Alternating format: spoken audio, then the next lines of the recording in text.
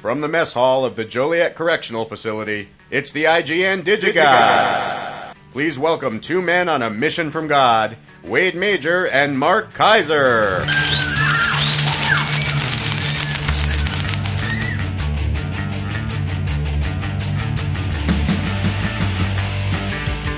I see you're doing the Jared Leto there. You're taking the microphone out of the stand and you're going handheld with it. See, when you missed our LA Film Critics Association dinner, you didn't see Jared Leto give his speech. I did. I watched it streaming. Oh, you did? Yeah, I was putting a baby to sleep. I had the baby in my arms, and I was rocking her to sleep, and I'm watching the streaming with the headphones on, and I saw the whole deal. Oh. Yeah. And now did you see James Franco mispronounce yeah. Jared Leto's name, and then Jared Leto from the back goes, "It's Leto." And then Leto goes up and says, "I want to thank James Franco." It's brilliant. It's hysterical. Oh, it's too funny. That was really good. You know, actually, we have the Big Deal Oscar winner on Blu-ray this week to talk about. Yes, we do. Let's talk about the Oscars. We didn't talk about it last week because we pre-recorded the show before the Oscars. Yeah, sorry, guys. We pre-recorded the show before the Oscars. Because I have to work the day of the Oscars. Yeah. It's a long day for me. And I got to get ready for it. So we're talking about it now. Yes, we are. And I have to say that I think ultimately everything turned out as it should. I agree, and you know what? There's a thing that's happening right now. It's funny because 12 Years a Slave is suffering kind of a weird backlash in a way that no other picture gets, and I think it's because of the racial thing. I think there are a lot of people that are out there like, it just won because it's about slavery. Well, nobody said Schindler's List only won because it's about the Holocaust. They didn't. They were like, oh, well, Spielberg is due, you know? So I think there's an unfair double standard being applied to this. And that story that broke about like, oh my gosh, Academy members say they voted for 12 Years a Slave without even watching it. I mean, yeah. It happens every year. This isn't like this is suddenly the first year where people are voting for. Do you honestly think that in 1989 that everybody saw Rain Man, or do you think that there were maybe some members of the Academy that are like Dustin Hoffman, Barry Levinson, Tom Cruise? I like those guys. Check mark. Or I mean, come on. Or they gave all the screeners to their housekeeper. Yeah. And they said, you watch, and what'd you like? I guarantee you, in 1983, or it was, 1983, I guarantee you, tons of Academy members voted for Gandhi without sitting through all 3 hours of the movie. They're like, it's about Gandhi. Got to give it to Gandhi. You know, if E.T. beats Gandhi, we'll never live it down. But so they gave it to Gandhi. Well, here's the thing. In the internet age of millions of blogs and movie sites, when people can just talk themselves into the ground with all these theories, and everybody wants to be interviewed, you can always get some piece of gossip. You know what I mean? I mean, the bottom line is, as I have always said, don't look to the Oscars to validate what you think is the best picture of the year or is a classic or whatever. The Oscars represent only one thing. They are a snapshot in time of what the elite members of the film industry think is valuable among their own. That's all it is. That's all it tells you. It just tells you what do people who are making movies at a given point in time, what do they like? As opposed to the stuff they make, what do they like to watch?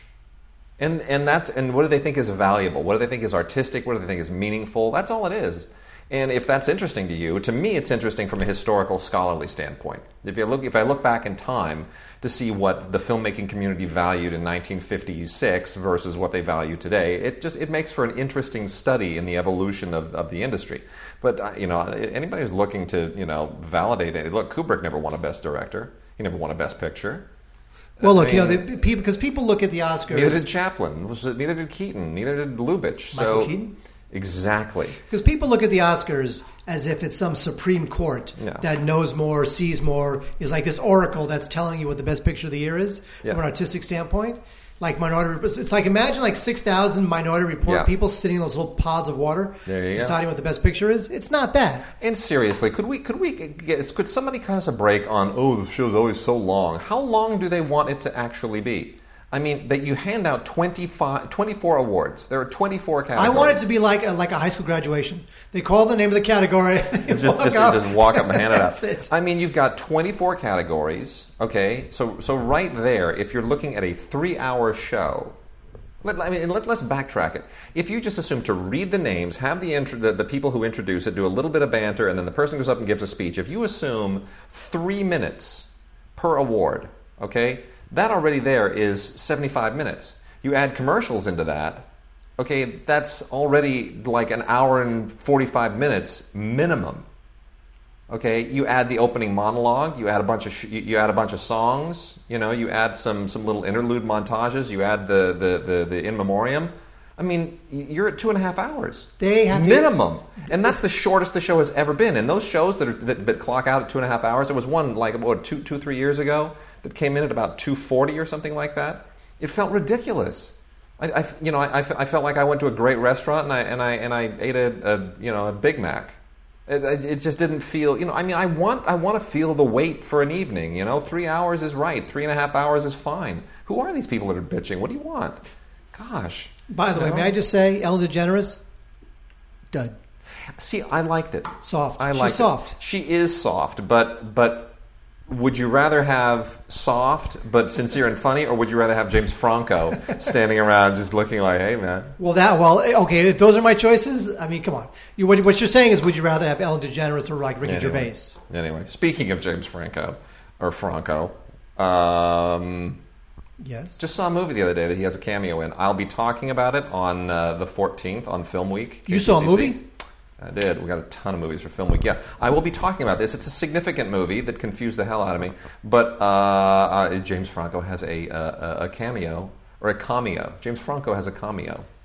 And I won't mention what movie it is, but tune in to Film Week, the podcast, or even at scpr.org on the 14th. And I'll tell you all about it, because that's going to be really interesting. Man, I just...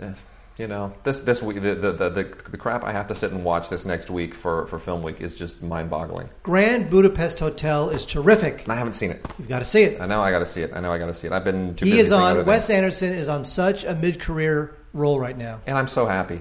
But you didn't like Fantastic Mr. Fox. I love that. But I'm happy. I really liked Moonrise Kingdom, and what I'm really looking forward to in Grand Budapest, tell me if I'm wrong, it's very Lubitsch-like, right? Well, it's funny. People have been comparing it to Be or Not to Be. My thing is that To Be or Not to Be to me was like a very, it seemed like it was really poking its finger at Hitler and the SS. Yeah. I mean, it was like a dangerous movie for the time. You know what I mean? Sure was. But Grand Budapest Hotel isn't like that. I mean, There's no Hitler character. There's no SS. I mean, there are black. Well, but there are a lot of other Lubitsch films that are not about World War II and Nazis and all right. That But people are comparing it to To Be or Not to Be, which is a real poke in the eye, like a real dangerous thing to do in 1942, whatever it was. This is like yes, there's a fascist. They're not called the SS. There's no Hitler. It doesn't have that sense of danger. Yeah. That To Be or Not to Be had. So I think that comparison is a little bit facile. So Oscars. Yes, your general sense of the Oscars. What? Well, I'm saying here as an award. This year, what I find interesting, American Hustle, which you're not a fan of. Yeah, it got shut out. Woo! Got totally shut out. It gets the Color Purple Award for Squat. Hang on, no, I'm going to say something. I'm going Yes. to say one more time. Yeah. I'm looking forward to watching American Hustle again when it comes out on Blu-ray. Sure. I'm just saying. It's a collection of great little moments that is not a whole film. That's fine. Here, it gets the Turning Point Award for Squat. These are all movies that got like tons of nominations, won nothing. Turning Point and Color Purple, huge legendary shutouts. Anyway, like 10 and 12 nominations and got nothing.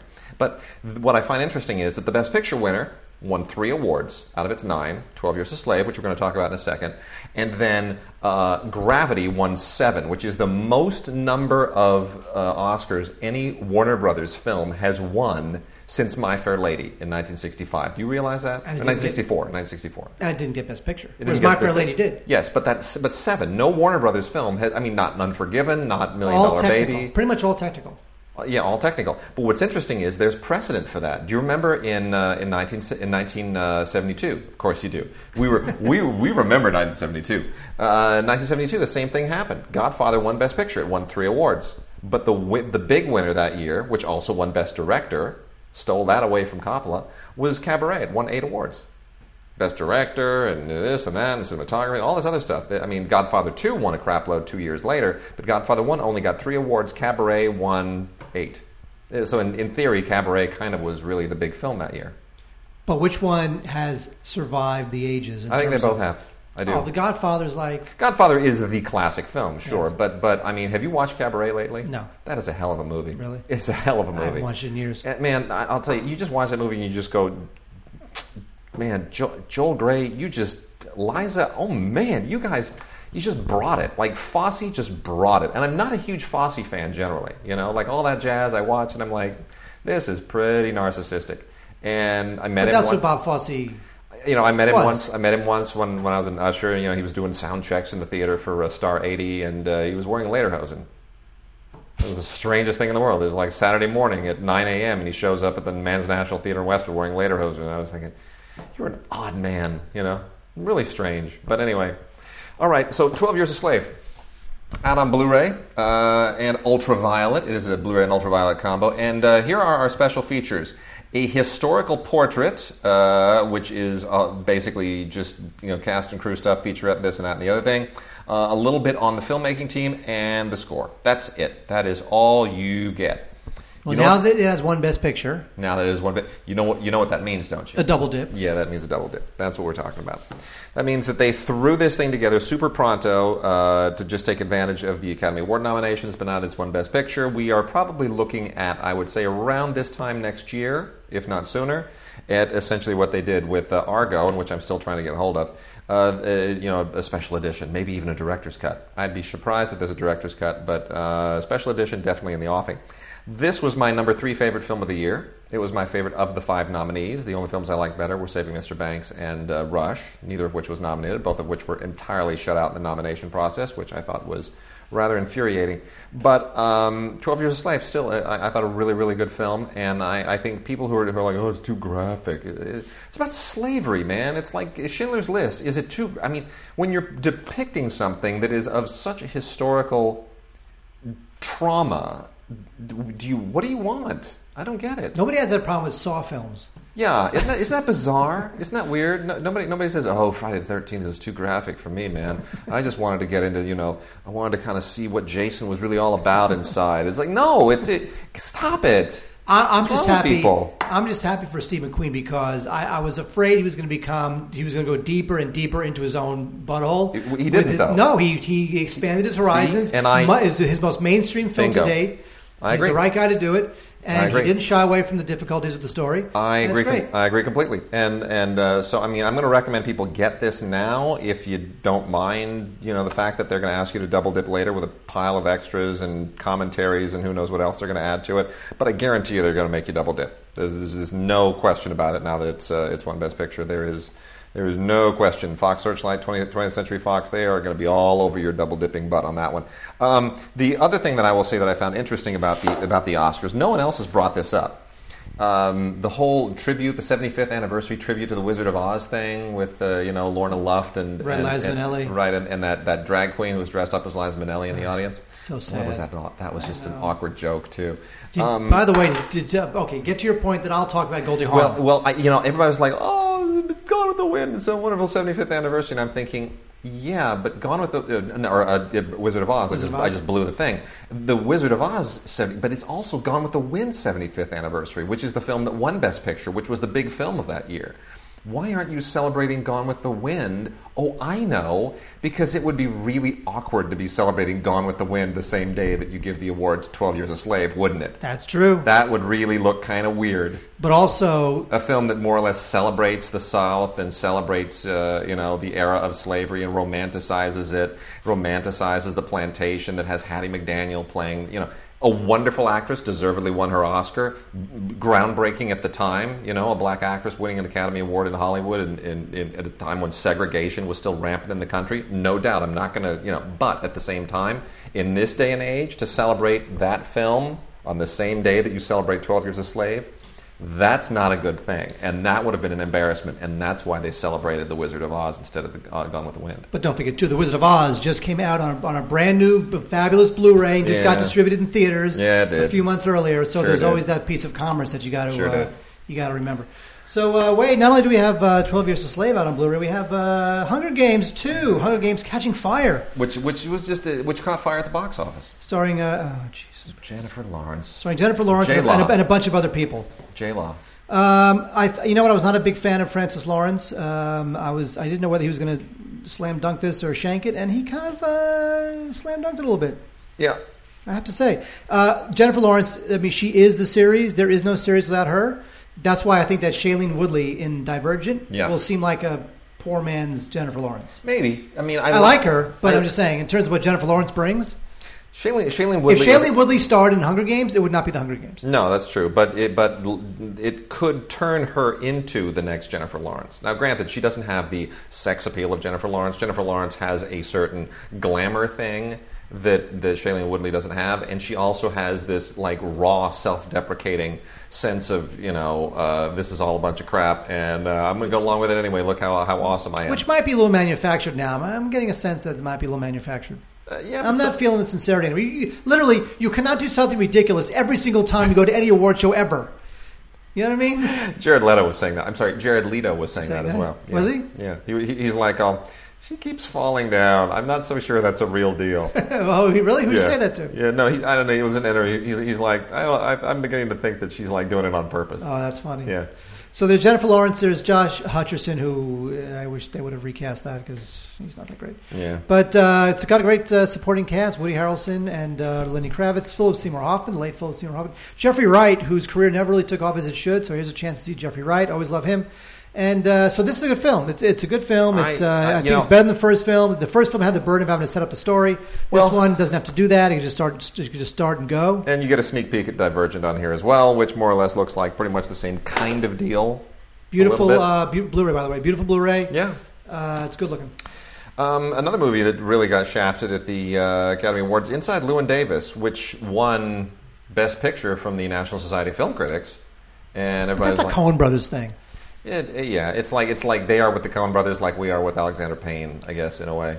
But I like this film too. This film's terrific. See, I think this is really minor Coen Brothers. But that's really okay. Do. Minor Coen Brothers is better than everybody else's major films. But this is a movie about a guy, about a week in the life of a guy who basically is a screw up and is about one step away from being out of the business, and it's just another week of this screw up's life. And when he starts when the movie starts, he's a screw up. When the movie ends, he's a screw up. But maybe music is closer to... It's a missed opportunity. Here are my issues with it. And first of all, yes, it's a gorgeous Blu-ray. It looks absolutely fantastic. Roger Deakins did not shoot it because he was busy shooting Prisoners. That's right. Which is really well shot. I love that film. That's really well shot. Film too. Really, really well shot. So, I mean, but it still looks absolutely fantastic. And it's a really nicely made film. And Oscar Isaac, it gives a great lead performance. Carey Mulligan's wonderful. John Goodman steals the movie. Is that just freaky dude in the car? Yeah, I mean, Carey Mulligan. I have to say, her role was a little one note. Well, here's my problem with the movie. The Coen brothers have they have 3 gears. Okay, the Coen brothers have 3 gears. They have 2 of their own, and then they have their work for hire gear. And their work for hire gear is stuff like, what was the Lady Killers? Lady Killers, or the George Clooney thing. I was thinking of that Intolerable Cruelty, and to some degree True Grit, because it's a remake, right? So it's almost like they're working with some other piece of material. They're a little bit beholden to it, and they can put their signature on it. But basically, they're just along for the ride. Just it's already moving, and they're jumping onto the train.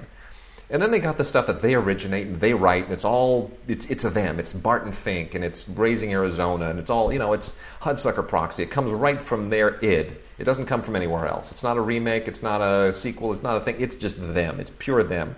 And that has 2 different gears. There's the one that's well thought out, that's fully fleshed out, and they're great stories like Barton Fink. It's just amazing. It just works. It's deep. It's rich. And then there's they think up about 7 or 8 really funny scenes, and they're sitting around the computer and they're making each other laugh, and they're like, oh man, it'd be hilarious if he does this, and this guy does this, and he does it.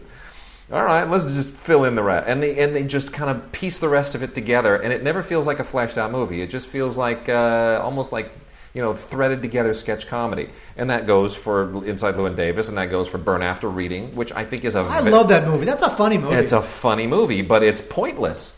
It's pointless. It's really just a lot of scenes of Brad Pitt being like a gym douchebag and John Malkovich flipping out. And that's it. That's all the movie is. There's nothing else to it. Turns out I needed nothing else. And this is just a week of this guy just having a bunch of crap happen to him. That's right. Because he's a loser at the beginning of the film. He's a loser at the end of the film. Although at the end of the film, we're closer to Bob Dylan changing everything, and he's not going to be on that train. If that's enough for you. Yes, it is. If that's enough for you. Yes, there's a little movie that did not get a lot of attention last year, and I just thought it was so good. I really thought that this is definitely worth seeing, is The Time Being, with Frank Langella and Wes Bentley, whose career is kind of in the crapper. The guy who was almost Spider-Man, and he's just barely floating by. This is such an interesting movie. It is just so cool.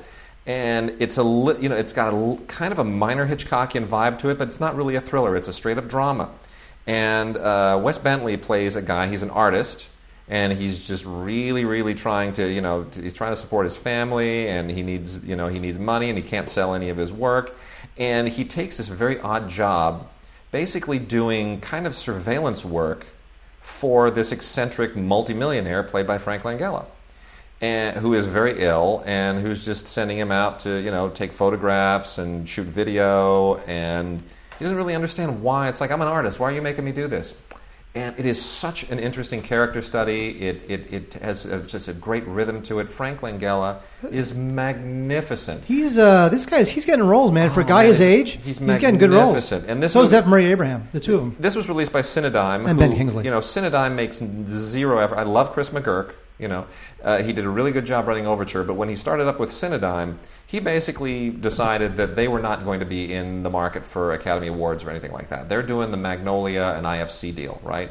They're just day and date video on demand. Day and date video on demand. Crank it out, make your money in the digital space, and if we get an Oscar nomination or whatever, fine. But we're not going to do a campaign. We're not going to push for that because that's not our bread and butter. And it's too bad because Frank Langella could have been nominated for this. He's that good. And it's so well shot, and it's just, got to tell you, I really, really thought this was a fascinating film. And directed by a director whose name I am going to completely butcher, Chavez Mafavez. Yep, that's it. That's it. You win. No, it's, I'm not going to do the Travolta. Have you Travoltaized your name? Actually, I did. Yeah, what did it come out as? It was lame. What, really? I thought it would be something funny. What was yours? Mine was Wayne Morphy, I think it was. Poor Travolta. Yeah, it's too funny.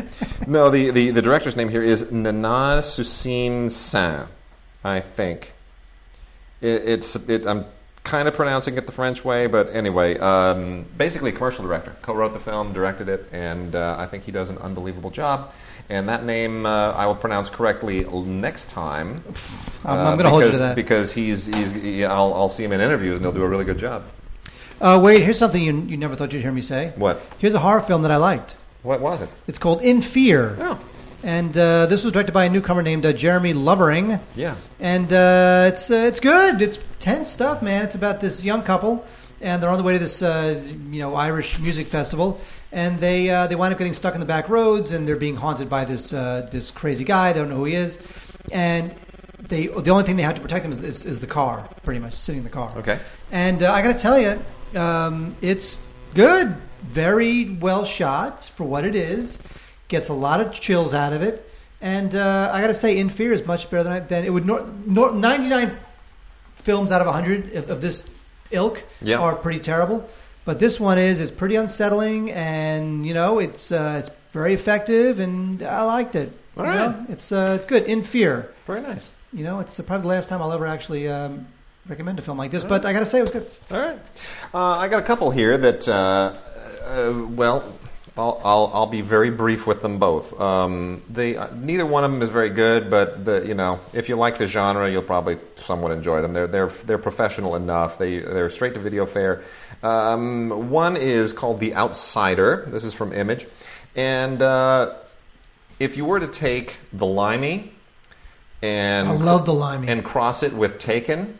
I love Taken. And cast a rugged British TV actor who rugged British TV actors. Who is nowhere near the league of Liam Neeson or of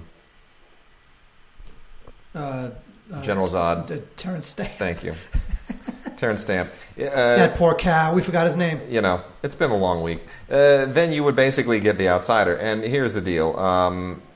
Craig Fairbrass, who's just a big, limey, blokey guy from England, this is basically his idea. He stars in it, and he, cooked up the story, and he plays a guy who's a former special ops, or he's still special ops in the movie, and his daughter is allegedly murdered in Los Angeles, so he flies back to, take care to identify the body, and of course turns out to not be his daughter. So where is his daughter? She's been kidnapped. What's going on? What's she gotten into? And he decides to be a one-man wrecking crew to sort of sort through it all. And then, of course, Jason Patric is the cop who, hey man, you're not the law here. I'm the law. He's on the case, and they eventually collide and then have to collaborate. Yada yada yada. You've seen this a million times.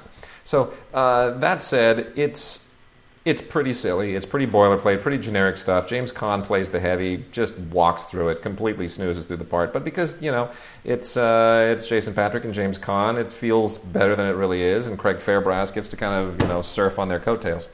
And then we also have Enemies Closer, a movie that is really unbelievably stupid. But somehow I wound up actually enjoying it in an incredibly campy way. This is directed by a young director named Peter Hyams. He's new on the scene. Never heard of him. Never heard of him. He's new on the scene, but boy, he's got some chops. He's done a couple Van Damme films in the past.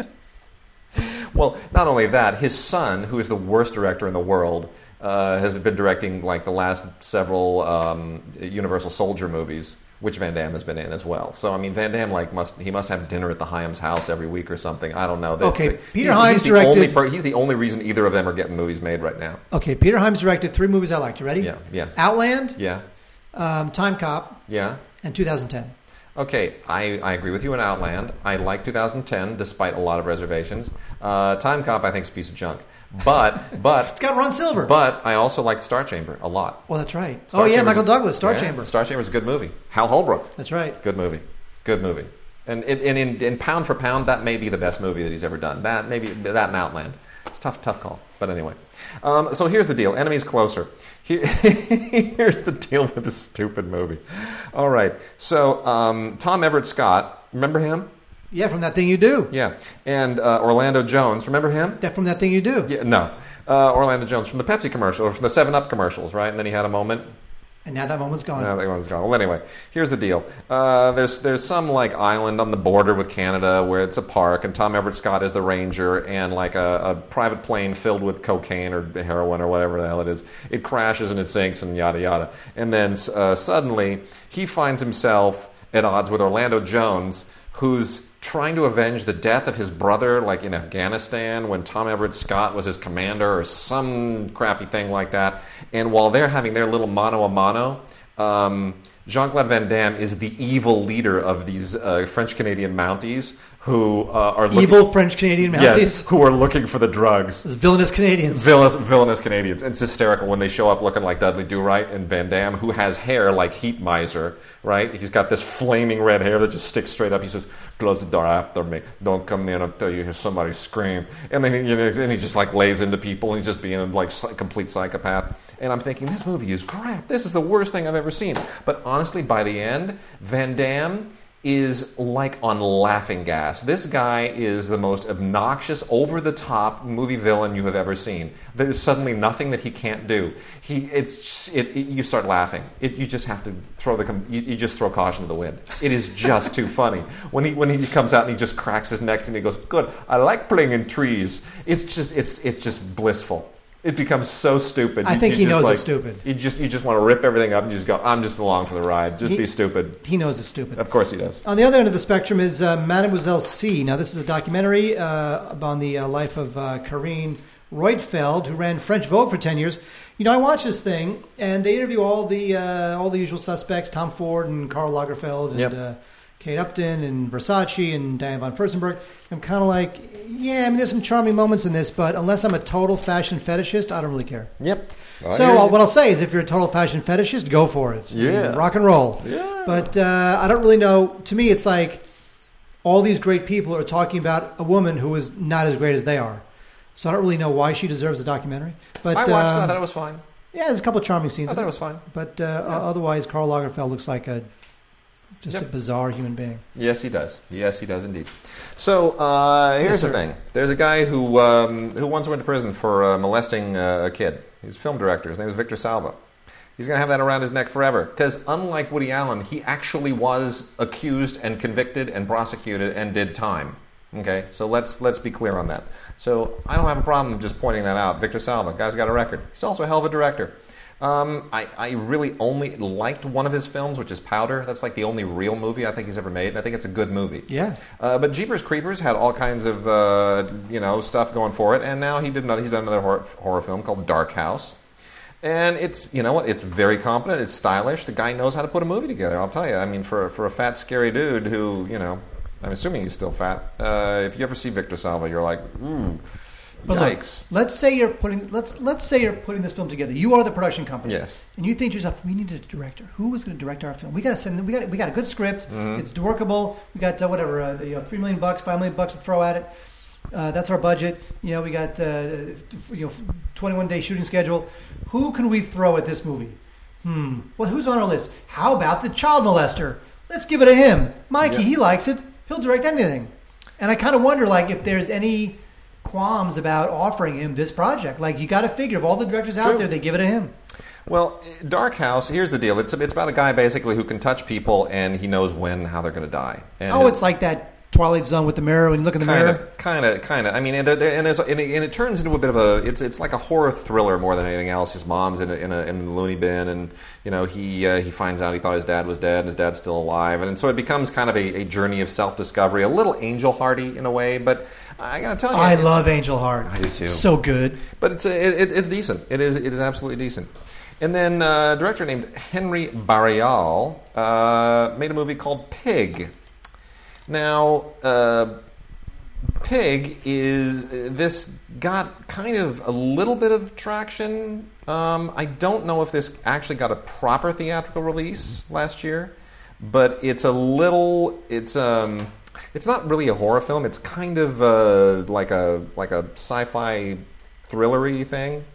But anyway, a guy wakes up in the desert. He's been kidnapped, and he's been, had a hood on him. These people dragged him out to the desert, but he has no idea who he is or how he got there. And I guess you could compare it in some sense to either Wrecked, which was the thing with Adrian Brody, right, or Memento. It's a little bit like somewhere between the two. In some sense, a little bit more like Wrecked. Because did you see Wrecked? No. Adrian Brody, he wakes up in a car crash, like down this ravine, and there's like money spilling out the back of the car.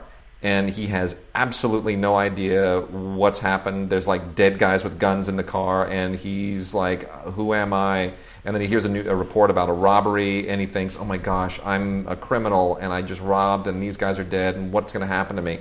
It's really interesting. It's a good little indie. Anyway, there's a little bit about that going on, but when it gets into uncovering the past, it's a little bit memento-y. Not bad. Kind of misses a couple of crucial beats, but Henry Barrial, I think the guys, if people can't put this film on their radar, they'll get a little vibe going. He'll get a vibe going. He will. Wade, there's this guy, Terry Fader. Yeah. And I saw a documentary on ventriloquism once, and they had this guy, Terry Fader, who I'd never heard of. And he walks on, in this documentary, they recount how he became famous, which I didn't know. The guy walks on to America's Got Talent with his little puppet. What is Steve the Puppet, or whatever the puppet's name was. Yeah. And he starts to sing, the puppet starts to sing At Last, right? The famous Etta James At Last. Yep. And literally, you're like in tears. It's so good. The guy was able to ventriloquize At Last, which is a belt him out song, through this ventriloquist dummy. Floored everybody. Floored me. He won America's Got Talent. He became famous, got a Vegas deal, the whole 9 yards. Nice. And this is not a documentary, it's a concert film called Terry Fader Live in Concert. So the question becomes, do you want to see 96 minutes of Terry Fader? No. Not really. I want to see 30 minutes of Terry. Okay. But you know what? He's funny. He's got a lot of different puppets and does a lot of impersonations. He does like Dean Martin and Aretha Franklin and Lady Gaga, and he's not really very impersonable to me. But so look, if you like him, you'll love this thing. I was blown away by the way he did At Last on America's Got Talent, and even then I'm like, all right, I can take about half of this. Nice. Speaking of in concert, Eric Clapton, the 70s Review. Now, Eric Clapton, as you know, is one of the guitar gods, and this documentary is made from the same people who did Eric Clapton, the 60s Review, and it just follows Clapton's journey in the 70s. He was in, Delaney and Bonnie, and he was in Derek and the Dominoes, and he in the mid 70s he wound up being a solo artist. It's funny because as I remember it, Clapton did not want to sing. He did not think he could sing. He just wanted to play guitar. But then eventually he wound up singing and became a solo artist, and he's a good singer. He's got a real Honey Dripper kind of voice. and very distinctive voice. And of course, he's a god as a guitarist. He's gone soft a little bit over the years, but so there's a lot of rare performances, and Bonnie Bralman is in this, and Willie Perkins, and it's good, really good stuff. Eric Clapton, the 70s Review, which is the sequel of sorts to Eric Clapton, the 60s Review. Now, Wade, I have one more thing in my little pile I'm going to get to. Now you know how annoyed I am at Red Sox fans. Red Sox fans, although they won another World Series, like their third in 10 years, they spent all these decades thinking that like everybody should pity and they're more put upon than Jesus Christ. Yes, I know. Being nailed to the cross. But the funny thing is that... Which is another scene that people were upset about having to watch in a movie. It's like, it's a crucifixion. What do you want it to be? like puppies having dinner? Give me a break. They should have just tickled him. Gosh. They should tickle him. Okay, carry on. Anyway, so even though I know the Red Sox fans thought that like they were literally like Christ on the cross, putting up with 86 years of futility, there's a team that's even worse, the Cubs. Mm-hmm. You realize that the Cubs were always worse than the Red Sox, but the Cubs fans, they don't complain. I know. It drives me nuts. Anyway, one of my favorite things is the list of all the things that have happened since the Cubs last won the World Series. It's really funny. This is like 2 world wars. It's like the steam engine was invented. The Punic Wars were finished. Man discovered fire. It's quite funny. Anyway. That's awesome. But this DVD from MLB Films, and I hate the fact that they continue to put these out on DVD and not Blu-ray. It drives me nuts. But anyway, is Wrigley Field, home of the Cubs, 100 years of Wrigley Field. Now, Wrigley Field is a shrine. I've been there a couple times. It's great. I do have to say, as much as Red Sox fans annoy me, I think that Fenway is the ultimate baseball shrine. Yes. It was a complete honor and pleasure to see a game there. I've been to Wrigley Field a couple times. It's quite fun. It's good. It's always hot there in the summertime. But anyway, this is all about the friendly confines. They interview a lot of the greats who were there, Ferguson Jenkins and Ron Santo, who passed away. And it's great. Ernie Banks, who's still around, I believe. And it's great. If you're a Cubs fan, got to get it. If you're a baseball historian, you got to just at least rent it, skim through it, because a lot of great baseball happened in Chicago. Nice. Good stuff. All right, I'm going to blow through a few things here before you'll blow all right. Oh, yes, I will. We're going to get through our A pile. One of these came out in December, and I want to make mention of it now because it took me a while to get around to it. But this is a legendary television thing. It is Gene Kelly dancing a man's game. And do you remember Omnibus? This is before your time and mine, but Omnibus was like an amazing series on television in the 1950s. I mean, it's like they commissioned some of the best television ever. And a little bit of it has trickled out, but not all of it. Somebody should really do a box set of all the Omnibus stuff. That being said, we're getting pieces of it, and this is one of them. This was from 1958, and Gene Kelly got his first television special where he pulled in a lot of like amazing figures from athletics, like Sugar Ray Robinson and Dick Button when he was still a skater before he became the most annoying commentator in history, and Bob Cousy, Mickey Mantle. Really amazing, Johnny Unitas.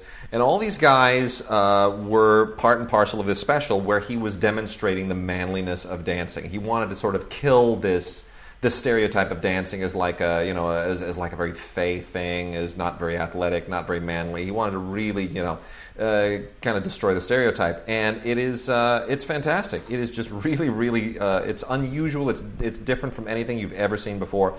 And the remastering that they've done, I wish they'd have put this on a Blu-ray because it was originally, kinescope material, like a lot of 1950s television, and they remastered it from the original kinescopes and the ones that are in the Library of Congress, and it looks absolutely gorgeous, absolutely gorgeous. So from 1958, Dancing a Man's Game, Gene Kelly.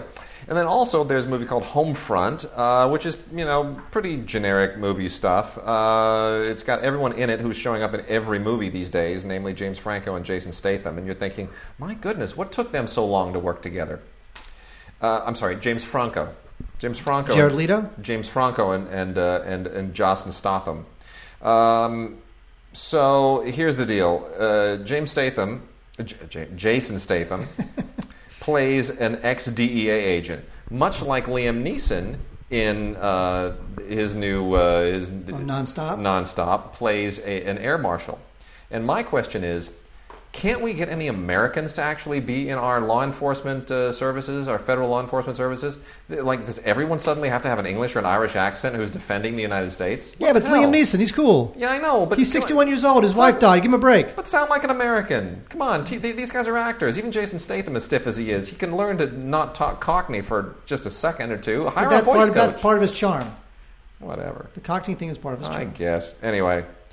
So anyway, he's ex-DEA, and he's got a little daughter, and they retire, but they keep dragging him back in, because where he retires to, it's, they just keep dragging him back in, and James Franco's down there, basically doing a kinder, gentler, equally murderous version of the guy that he is in that horrible Harmony Korine movie, Spring Breakers. Oh, I love that movie. Anyway, there you go. So, Stallone wrote this thing, and should be embarrassed that he did, because there's just nothing that great about it. It's called Homefront. It's also got Winona Ryder and Kate Bosworth doing absolutely nothing. It's on Blu-ray with ultraviolet. I see no point, really. It's generic as all hell. Okay, I'm going to blow through a bunch of docs here real quickly. So we've got from the Athena line of educational titles of Acorn, which is a Robert Johnson company like Image, talks about nothing, which is really totally interesting and unusual. This is about a sponsored thing from back in 2010, 2011 at the Rubin Museum of Art in New York, where they paired a lot of great thinkers off to talk about the concept of nothing, which has, you'd think, like, how can you talk about nothing? And yet, it's like to be or not to be, right? In Hamlet, that's about nothing. The whole soliloquy is about nothingness. And that's what they get into. They get into the whole concept of nothingness and non-existence, and it gets very deep and kind of intimidating. And it's really existential and spiritual and sort of fascinating, especially considering how weighty it is. And then we also have the science of measurement, taking the measure of the world. This is from the guys who did the story of math.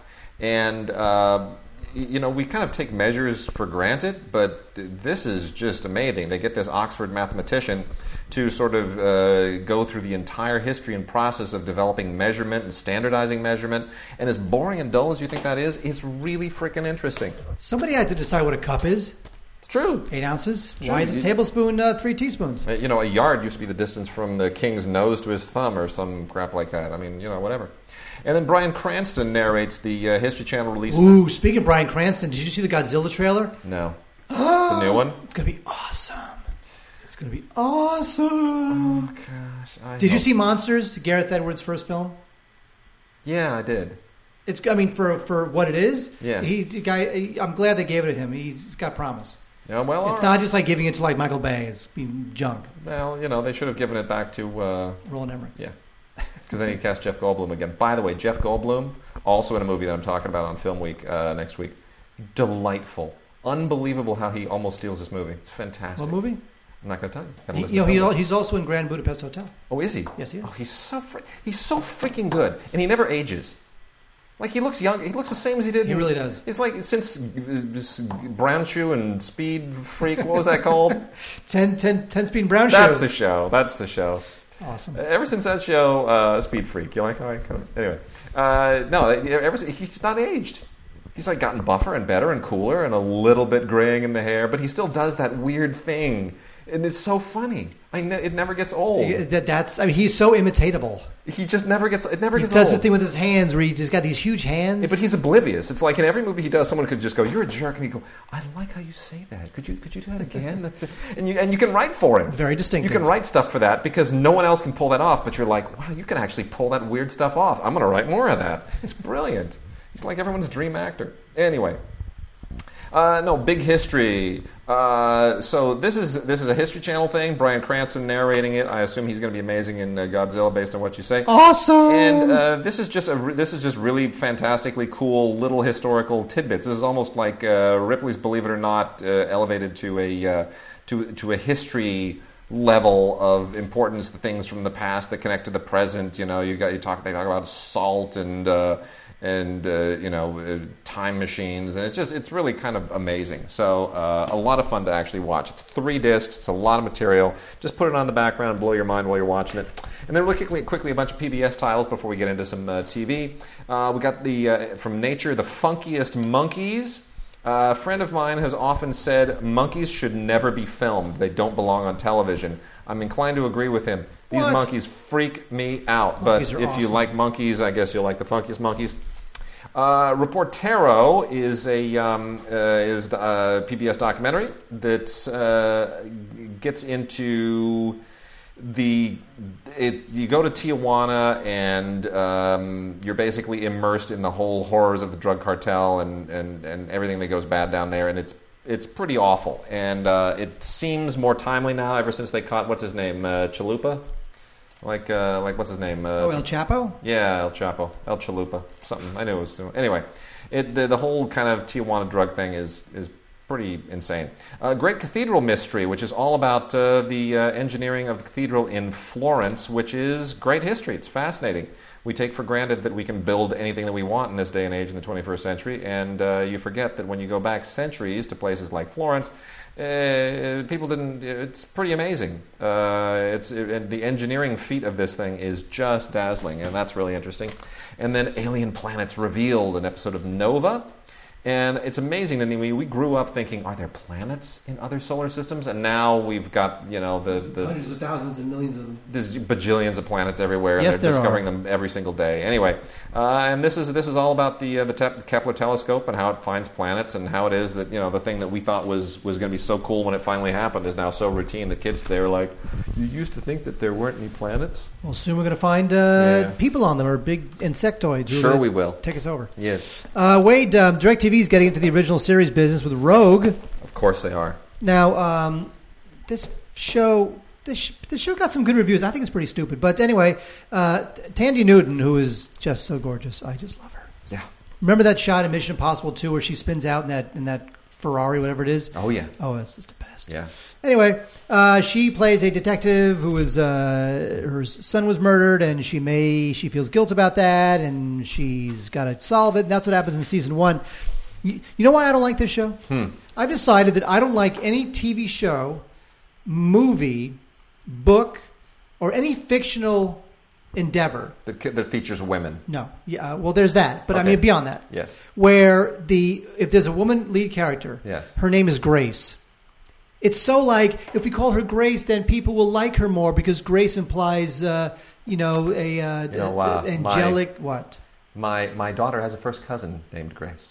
That's fine. In real life, it's fine, but. Like that's like a shortcut to make you like a female character in a movie or a TV show. Call them Grace. Do you there's a great line in. Do you remember this line from Hope and Glory, the John Borman film? I haven't seen that since There's 1989. One of my favorite lines in that movie is where the grandfather. Remember, they go to the countryside. The kids they spend it with their grandfather. The grandfather's this crusty old dude, and he has his 4 daughters, one of whom is the kid's mom, and he names them off, and the line is Grace, Faith, Hope, and Charity. My wife named our daughters after all the virtues that I lacked.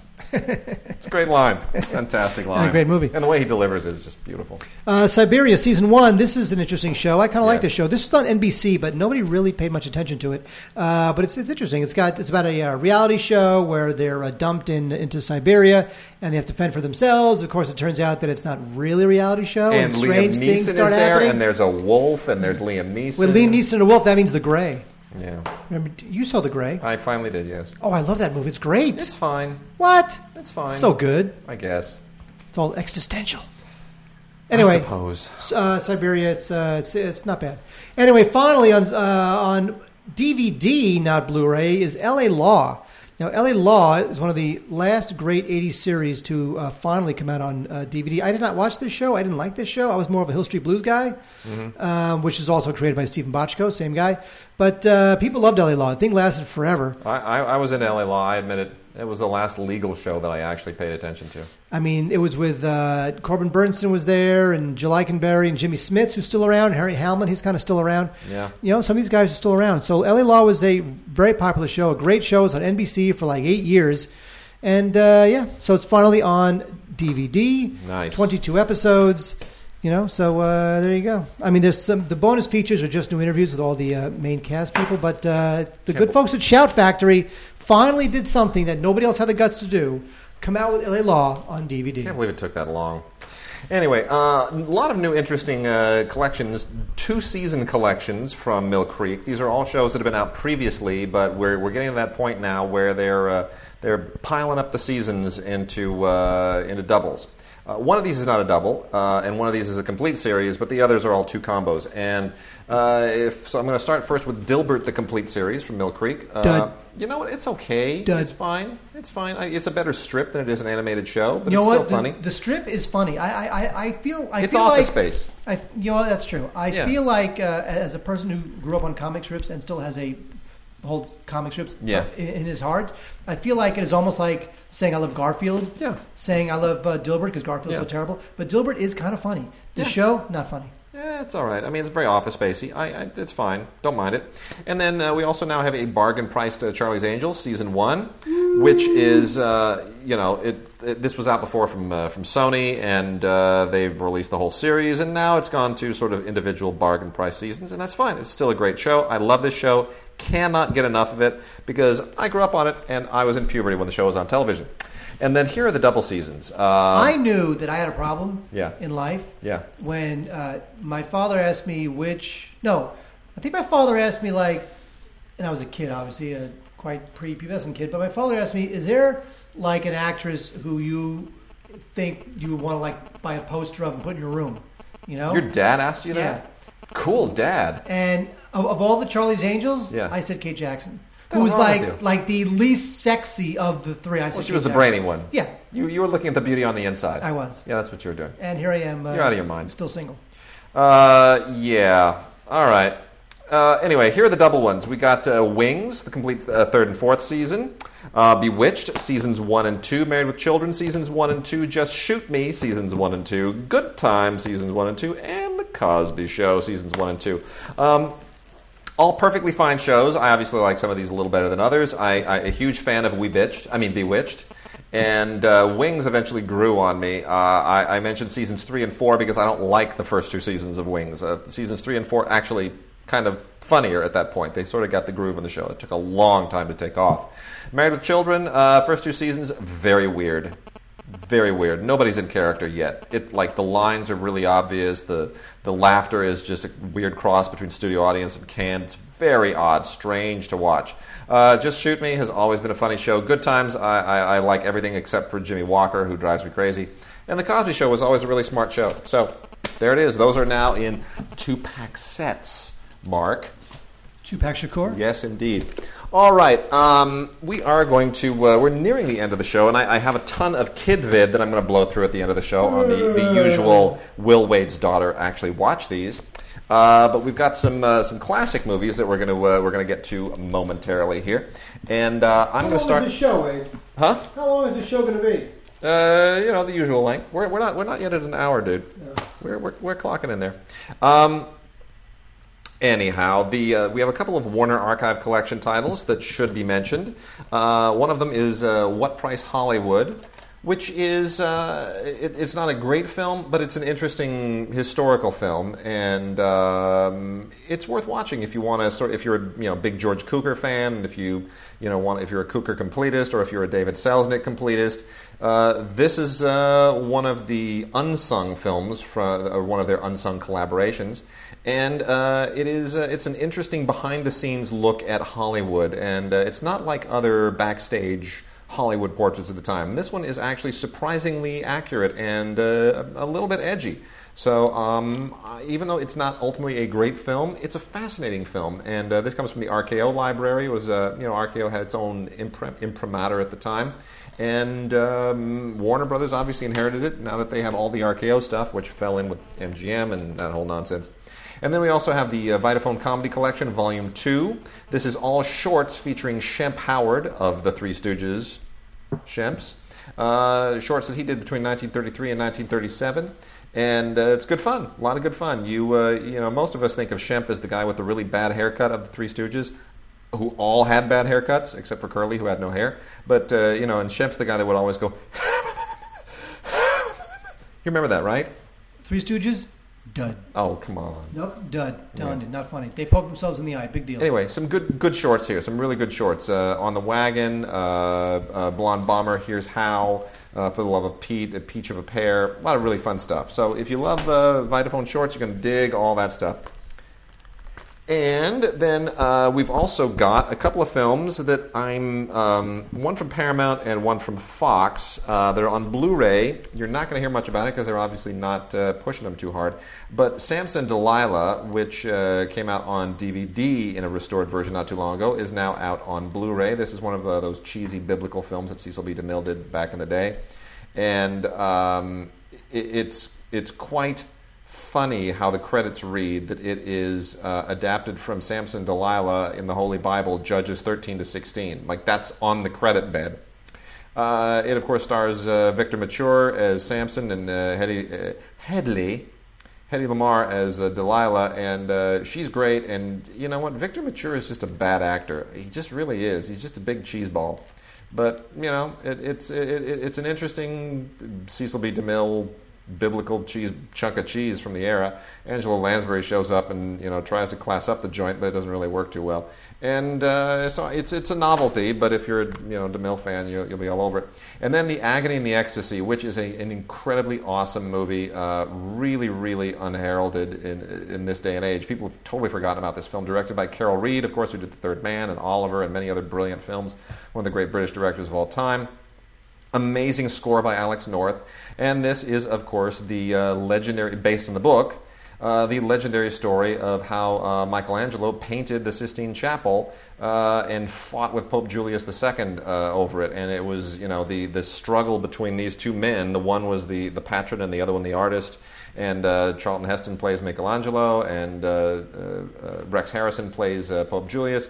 And it's great. It's just a fantastic film. It's powerful. It's dramatic. It's beautiful widescreen. It's a fantastic film. It's one of Carol Reed's best movies, and it is out on Blu-ray from 20th Century Fox, and none too soon. You got to go run and get this one. This belongs on the shelf. It will just bring the classic era all the way back. You will love it. Hi, Wade. Yep. Hairspray from John Waters. This is the earlier version of Hairspray from 1988. This is delightful. This is John Waters as we never thought we'd see him. Sweet. Being absolutely delightful. This is Sonny Bono, Ruth Brown, Divine, of course, Ricky Lake, Jerry Stiller. This is just a terrific show. It's everybody knows it. It was remade with John Travolta in drag, but you got to get the original. John Waters, who of course is the ultimate purveyor of just bottom-dwelling trash, winds up going mainstream and hitting out of the park. Nice. So liked it a lot. This first time on Blu-ray, I would definitely at least rent this. It's delightful. It's great. Love it. Hairspray. Check that out. Also, Criterion Goodness this week. Now, wait, David Gordon Green. Yes. Strange director. I know. What He makes good movies, and then he starts making a bunch of crap movies. Then he makes Your Highness, and I'm about to write him off. I'm like, he sold his soul to the devil. What the hell's wrong with him? And then he turns around and he's starting to make his old kind of, arty films again. It's very strange. I don't know what's up with him. He just sold a TV series, too. He's a nice guy. I've interviewed him. I just don't know why he started making those horrible comedies. I don't know either. Pineapple Express and Your Highness. Because he needs money. Well, the first thing he ever directed is George Washington, which got him on the map and is amazing. It's a wonderful film. It's great. It reminds me a little bit of Beast of the Southern Wild. That's a bit of a facile. It does a little bit. It's a bit of a facile connection. But by the way, because they both take place in the South. Speaking of Beast of the Southern Wild, which I loved, and the girl whose name I can never pronounce, Kevejin is. She's an Annie. She's Annie. Have you seen the trailer for Annie? No, people love it. You know what, dude, it's like I want to hate the movie. I want to hate the trailer. I want to make fun of it so badly. I just want to rage against it. But by the end of that trailer, I'm like, son of a. You kind of got me. Who's directing it? Gosh, I can't even remember. Carol Reed? Yeah, exactly. George Lucas? But it's like, it's completely modern. It's not Depression era anymore, right? And modern times are depressing enough. It's okay to... Exactly. But, and the only thing that doesn't ring true about it is that Cameron Diaz is just doing a ridiculous job of imitating Carol Burnett. That's, apart from that girl is amazing, man. I mean, like, we didn't know that in, of course we knew it in Beast of the Southern Wild, but it's like suddenly you're like, you are not a one note. You are an amazing little actress. You can sing and you're charming, and I just want to hug you. I want to take you home, and not in like a I wasn't going to go there, but you went there. Not in like a a Dylan Farrow way, but you know what I'm saying. Oh, that's how dare you. Anyway, so Criterion is continuing to turn their DVDs over into Blu-rays. And you got to check out George Washington. It's just terrific. It's about these young kids in the South and the life they lead. And it's not a very good life, and they have a lot of difficult choices to make as they become older, and it's just great. Fantastic. I don't know what happened to David Gordon Green, but it all started out great in George Washington. Fantastic. Check it out. All right, real quickly, some foreign language films. Then I'm going to blow through the kid vid, and then we're out of here. The Redemption Library, which is a lot of, kind of Euro horror and Euro trash stuff, of course, recently was acquired by Kino. And Kino's been releasing all of that stuff and putting it all on Blu-ray. And now the Jean Rollin films that are vampire themed have been collected in the Vampire Collection, the cinema of Jean Rollin. So these have all been released before, but you can get them in a nice boxed set now. The Rape of the Vampire, The Nude Vampire, Shiver of the Vampires, and Requiem for a Vampire. My daughter will not be seeing any of these anytime soon, if ever. But Jean Rollin, a stylish French director, made really great kind of Euro trash at the time. And it came over here as sort of, artsy exploitation fare. And it's just, you know what? I as much as I make fun of Jean Rollin a lot, you watch these films, there's something to them. So, I mean, if you are a vampire completist or if you're a Euro trash person, you'll dig it. They are really, really good Blu-rays. And then also on the foreign front, Broken Circle Breakdown, the Belgian film that was recently nominated for Best Foreign Language Film. That was one of the categories I missed. That I actually did not think that they would give it to The Great Beauty. Really? You thought they give it to The Hunt? I thought they'd give it to The Hunt. No. Because to really appreciate The Great Beauty, you have to have seen La Dolce Vita. And I thought, you know what, there are too many members of the Academy who've never seen La Dolce Vita, and they're going to watch that, and they're going to go, I don't get it. It's like a whole lot of music and color and flamboyance, and I don't really, there's no But The Hunt, point to this. But The Hunt was not, to me, was not culturally specific enough for the Academy to give it a Best Foreign Language Oscar. But it's damn Whereas good Great movie. Beauty is very culturally specific. True. And so, I rolled the dice. I know it was the favorite. I thought that'd be an upset, so shoot me. Anyway, really, I can shoot you? You can shoot me if you want. I'll go get the gun from the dungeon where we keep the gimp. So anyway, the Broken Circle Breakdown, lovely movie by a director named Felix van Groningen. I'm sure it's something like Felix van Groningen. Felix van Groningen, some Flemish pronunciation that'll just kill me. But anyway, this is a really unusual love story, and it's melodramatic, but it's got a cool little an angle on American music. It dovetails a little bit with kind of Llewyn Davis, kind of. It makes for an interesting double feature in some respect. Anyway, and it's a lovely movie. It's a lovely unconventional romance, and I thought it was really cool. And then Beyond Outrage, did you see Takeshi Kitano's Outrage? The original Outrage, his film? From 19... whatever it was. No, it was like 5 or 6 years ago, whatever it was. Yeah, this is the sequel to it. And I thought Outrage was kind of lame, to be honest. I thought Outrage was like minor Takeshi Kitano. I was like, dude, you're really, really stretching here. This is like the worst organized crime Yakuza film that you have made in a very long time. Man, this one, it just turns it upside down. This is just relentless. It is bloody. It is awesome. It is hard. It is just rock hard. And I love it. It's beyond outrage. It's beyond outrage. And it really is. And I love Takeshi Kitano. I've interviewed the guy. He scared me. He scared me absolutely transparent while I was sitting there in his presence. Did I ever tell you this story? Yes, you did. Yes, you did tell me that story. No, he sat because the reason that he's paralyzed in his face. He had a motorcycle accident. He used to be a comic in Japan. He was like Mr. Ha Ha He He, and then he had this motorcycle accident which paralyzed him in his face. Horrible accident, and he wasn't able to be a comic anymore. And he reinvented himself as this like art house filmmaker and these amazing movies. But he's still messed up, and I guess one of his eyes does not self-lubricate.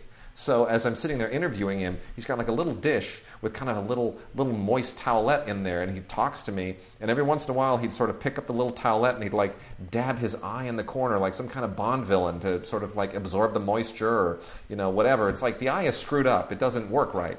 It lubricates too much or not enough or I don't know, whatever. But it was I couldn't concentrate on the interview. I'd forget my questions. And he'd like be dabbing and then I'd be watching and he'd finish and then there's this dead silence and I'm like, I don't even know what I don't even know what he said. I don't even know what the next question is. It was very troubling. And he has to do that for the rest of his life? For the rest of his life. Yes, it was very What troubling. does he do when he's sleeping? I have no idea. And I don't want to know. I really don't want to know. What if there's a drought? I really don't want to know. Anyway, and then we got a Korean thriller here, a Korean action thriller called Commitment. And it's a little bit My Bodyguard-ish, and you know what? All you need to know is it's just there's a whole kind of political thing with the North and the South and Defector, and forget about all of the spy intrigue and all of that. It's just really well made, and it's really interesting, and it's got some really great action, and it's worth checking out. If you like Asian action films, you're going to love it. All right, Mark.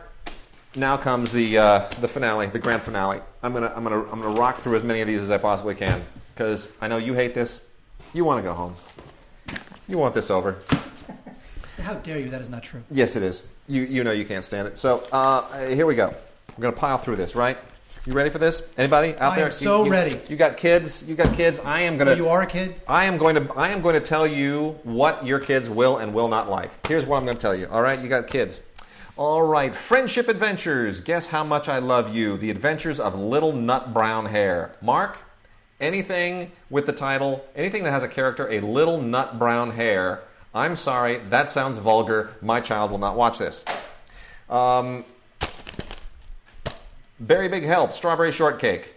It's kind of growing on me. Now that I have a daughter, I'm looking at Strawberry Shortcake and I'm not going, stupidest thing in the world. I'm looking at Strawberry Shortcake and I'm thinking, that's kind of cute. Yeah, but now she's all like computer generated. It's okay. It's not as... It's okay. Ugh. She's cute. She's cute. By the way, Peppa Pig. You ever watch Peppa Pig? All the time. Love Peppa Pig. It's finally coming out on DVD. When it comes, I am going to go nuts. I'm going to talk about it for like the whole hour. I'm going to talk about Peppa Pig. Great. Then don't. I will not be there for that show. British cartoon. Absolutely wonderful. Peppa Pig. Her best friend is Susie Sheep. It's the best thing in the world. Mickey Mouse Clubhouse, Minnie-Rella. Dreams Do Come True. This is from Disney Junior. It is, of course, a computer-generated Cinderella story with Minnie, and all this stuff from Mickey Mouse Clubhouse gives me gas because it's wrong. It's computer-generated. It doesn't look right. We got a lot of Peter Rabbit stuff coming up with Easter and spring and all this, and everybody's getting their Peter Rabbit on. This is Nickelodeon's Peter Rabbit, which is perfectly fine. It's charming and it's nicely animated, and yeah, why not? It's not quintessential classic Peter Rabbit, but sure, I'll go with it. So that's the Nickelodeon Peter Rabbit. And then we also have a Nickelodeon series, Essentially Spring, and these are all re-releases of things that they want you to pay attention to because now that it's spring. And one of them is, of course, a Peter Rabbit title, Peter Rabbit Spring into Adventure, which is perfectly charming. This one is Easter with Max and Ruby. I'm watching a lot of Max and Ruby now, actually, too. They're growing on me. They are. Max and Ruby, what? Thumbs up. Dora's Easter Adventure, don't care. Dora creeps me out. I keep thinking of the Smigel short from Saturday Night Live. That thing is awesome. Which is awesome. I can't watch Dora the Explorer without thinking of that. Do it, beep, do it. It's just too funny. And the same thing goes for Dora's Egg Hunt. I'm sorry. Dora just, she opens her mouth and I want to slap her. And then more Max and Ruby, Every Bunny Loves Spring. And I got to say, Max just makes me laugh. I don't know why. Now that I have a daughter, I look at this and I'm like, that dude's funny. I don't know why I didn't think so before. Batman, Shadows of Gotham. Good animation. Not sure that I like all of these different episodes. There are 13 of them here. I didn't watch all 13. Watched just enough to sort of go, this really angular DC animation is getting even more angular, and it's kind of starting to annoy me a little bit. So I'm not so sure I'm into it. Let's see, a couple other Nickelodeon titles here. Animals Everywhere. Not bad. Not bad. This is basically the Bubble Guppies, which I'm kind of getting used to. The Bubble Guppies, they're like little mermaids and stuff, big heads, little, not bad. They're it's okay. It's sort of growing on me. I'm not quite sure I'm into it yet, but we'll see. Teenage Mutant Ninja Turtles, Mutagen Mayhem, not good. Really not good. The continued attempts to reinvent the Ninja Turtles is not really working out for me. We've talked about the Drawing with Mark series in the past, and this is for little kids. If you want to, sit them down in front of a DVD and with a pad and paper and have them learn how to draw stuff, this is great. I'm sure I'm going to hang on to this stuff, and that it will be wonderful for my daughter's future as an artist who will be hanging in the Metropolitan Museum of Art someday. It's a goal. Yes. Have you ever been to the Met? I'm a fan of the New York Mets. Yeah, but you ever been to the Met in New York?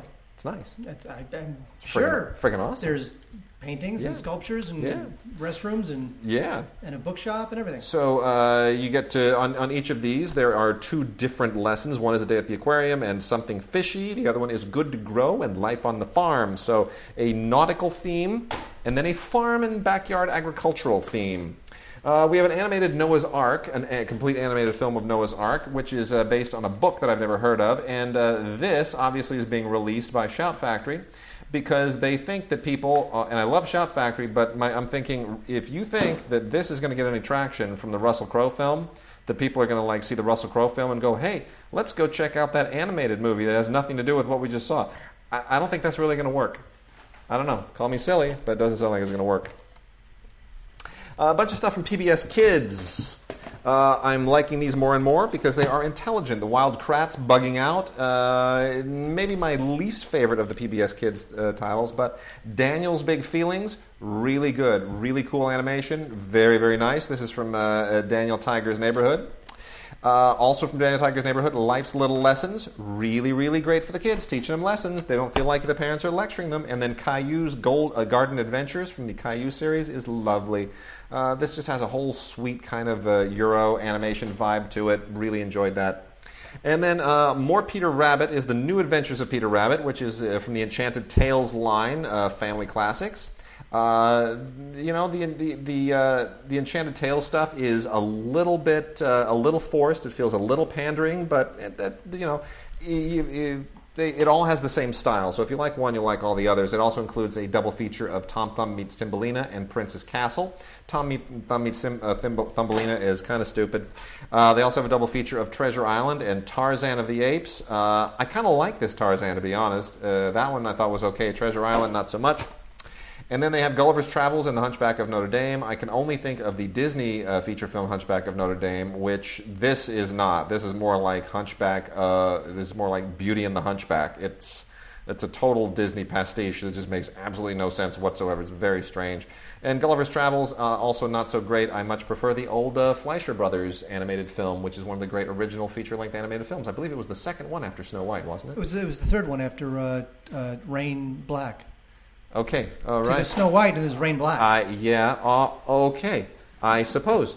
And then, let's see, is there anything else here worth mentioning? Regular show, I'm not big a fan of that. This is the Mordecai and Margaret pack. Mordecai. I'm going to say Mordecai. Regular show is just one of those Cartoon Network things. It's kind of lost on me. Why, Mark, explain to me, why is animation now all about drawing things as badly as they can possibly look? Like Adventure Cool Time. and hip and not corporate.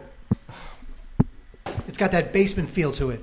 A bunch of dudes who are totally rad in your basement, dude. I guess, whatever. They stick it to the man. And Teen Titans Go! No, not so much. Attempting to do the whole, junior DC hero thing. Teen Titans never really worked for me in the comic books, and it really doesn't work for me as these super weird angular deals. And then, lastly... Let's see, I'm going to make mention of only 2 at the end here, unless, no, Snowflake and the White Gorilla, no, that's just creepy as all can be. Seriously, look at that white gorilla. Is that going to make a child scream or what? It looks like It's wrong. It's a koala bear with a human face. It has that family-approved thing that they're all coming. Yeah, but it's the Manson family. It's creepy. You know what it looks like? You know what that white gorilla looks like in Snowflake? Oh, I know. He looks like that character from Star Trek. The Mugato. Yes. Thank you. Yes. Thank you. Do you really... Thank Nerds. you. Nerds. Do you really want your child... I mean, I guarantee you, the people who made this family approved did not think of that. David Spade, by the way, really good voice characterization on this. Keith David, Christopher Lloyd. They lined up a whole lot of people on this thing, the Snowflake, the White Gorilla. But honestly, I mean, it looks like a Mugato. It's terrifying. And that thing bit Captain Kirk, and then he had to, get the thing that made him all sexually whatever. Anyway. Elmo's World, all about animals, very cute. I still have, some issues with Elmo now that we know that the guy that voiced Elmo is a little, has certain appetites for the underage. But VeggieTales, Veggies in Space, The Fennel Frontier. I'm trying to get with the VeggieTales because I know a lot of kids love the VeggieTales, and I'm not quite there yet. But a lot of the other parents that I know, they're like, no, hang with it. Kids will love it. She'll love it when she sees the cucumbers and the and the potatoes and the whole. Yeah, all right, okay, I'll hang with you. So anyway, veggies in space. I guess it's got a certain charm to it. I'll take somebody's word for it. And so there we go. Mark, done. There we go. So we are done, and we will be back next week. We will still take in your emails and your Vox boxes at gods@digigods.com. Once again, gods@digigods.com. Emails and Vox boxes. Get them to us, and we'll see you guys next week.